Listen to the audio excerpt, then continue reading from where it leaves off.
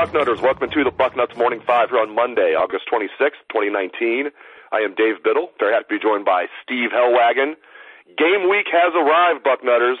The Buckeyes kick off their season in just 5 days against visiting Florida Atlantic. Ohio State is favored by 27.5 points. Steve, it's obviously always very exciting when a new season of Buckeye football is upon us. This year might have even more buzz than usual, with it being Ryan Day's first season as head coach, first season as full-time head coach, I should say. Justin Fields taking over at quarterback, the revamped defense with 4 new coaches on the defensive side of the ball. The excitement is palpable, my friend. No question about it, Dave. Ohio State 4-touchdown favorite as they take on Florida Atlantic. Lane Kiffin is the head coach down there. And the idea is obviously that they're going to recruit South Florida pretty heavily, guys that don't go to Central Florida, Florida State, Miami. They're going to have a good chance to get some of those second-level guys who are still great athletes. So I think that you look at it and just have to assume that they're going to put some pressure on Ohio State's defense in terms of being able to make some plays here and there. And yet I think that most people believe Ohio State's going to have little issue with Florida Atlantic. Last year they went to Oklahoma, coming off an 11-3 season in 2017.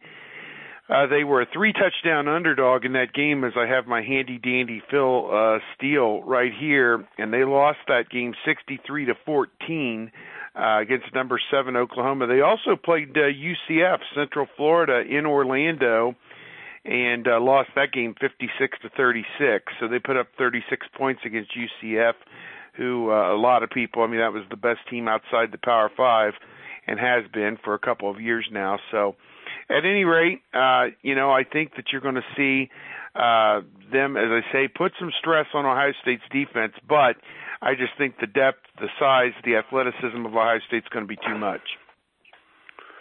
Yeah, I just want to get into your expectations for the season as a whole for the Buckeyes.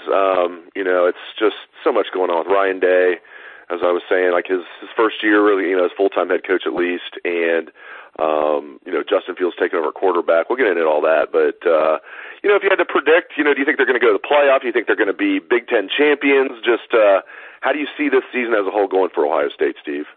Yeah, I put them at 11-1 regular season, and the last 2 years they've lost a game when they've gone on the road to play a West team in a crossover game, Iowa in 2017 and Purdue in 2018, and the same thing could happen this year with Nebraska if we believe all the hype that Nebraska is going to surge back up and be a quality team. They've got a great schedule. They play Iowa, Northwestern, and Wisconsin all at home, and those are the other top schools in the West Division with themselves, plus Ohio State. They don't have to play Michigan in a crossover.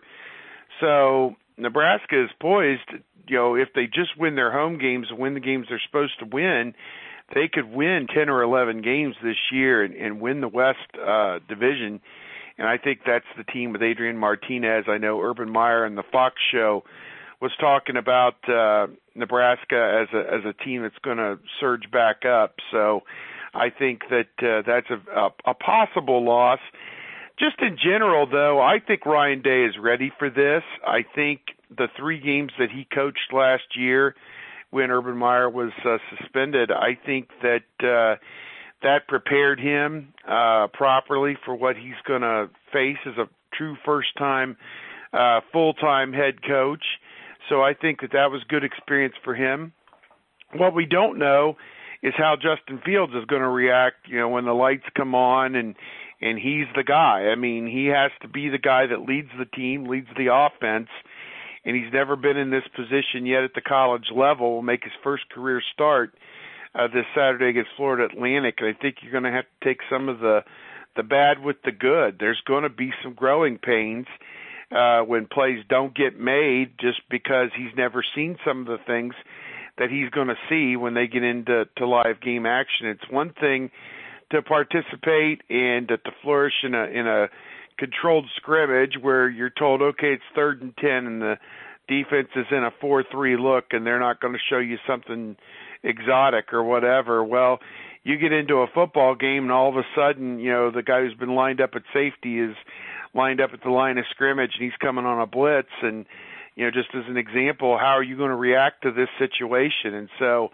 I think that, it's going to be some growing pains with Fields, maybe some turnovers. As we heard, the Ohio State defense was getting turnovers during practice early on, which was a departure from last year. They had 11 interceptions the entire season in a 14-game season, just didn't get those kind of interceptions that they needed.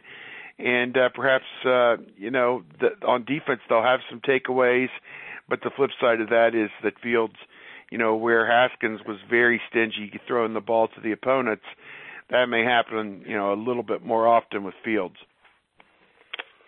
Speaking of Fields, how many called quarterback runs do you think we're going to see? Not necessarily when he scrambles, but and I'm talking about in big games. I think they're going to try and, obviously, in games that they think they can just, win just by do whatever they want to do. They're not going to risk calling too many QB runs. But if you're in a tight game, or you think it's going to be a tough game, just what do you expect in those, 4 or 5 big games during the regular season? How many quarterback runs do you think we're going to see from Fields? I think that's a great question. I think they're going to use the J.T. Barrett model, which is if it's not needed, don't do it. Don't put him in harm's way unless it's a scramble situation where he has no choice but to either eat the football or to try and take off. So I think that you're going to see in a game like Florida Atlantic, I think the over-under on his carries ought to be something like 6 or 7 at the most. And then as you get into, a conference game, let's say Indiana, maybe 10.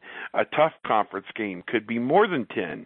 So I think he is the hidden weapon with his running ability that no one's talked about, and they know it's there, and they can rely on it if they need to. I think him running the football also puts some balance back in the running game because teams were able last year. I was watching the replay of the Ohio State-Michigan game on Big Ten Network just last night, and it was obvious that Haskins wasn't going to run the football, and so they'd give it off to Dobbins, and he would be lucky to get a yard or two before he was hit because everybody would key on the running back, whether it was Dobbins or Weber, and unless they were able to block it perfectly, it was kind of a rough situation, I think, for the running back in that offense last year because by the 10th, 11th, 12th week, it was obvious, probably by the third week, that he wasn't going to keep the ball and run it. Just maybe once a quarter, and that's not enough. So I don't know. I think that it should provide some better balance. I think Dobbins will easily go for 1,000 yards for the third year in a row, provided he's healthy and able to answer the bell, just because the threat of Fields keeping it is going to keep the defense on their toes a little bit. So I'm excited to see how this offense comes together. Will they integrate, the receivers? How's that going to go? From what I understand from the scrimmage over the weekend, Austin Mack was back in the fold, and that's a good thing. So, I think, as this team gets healthy and gets all of its pieces in there together, this offense could again be something to watch. You mentioned the defense earlier. They finished 72nd in the country last year in total defense, Steve.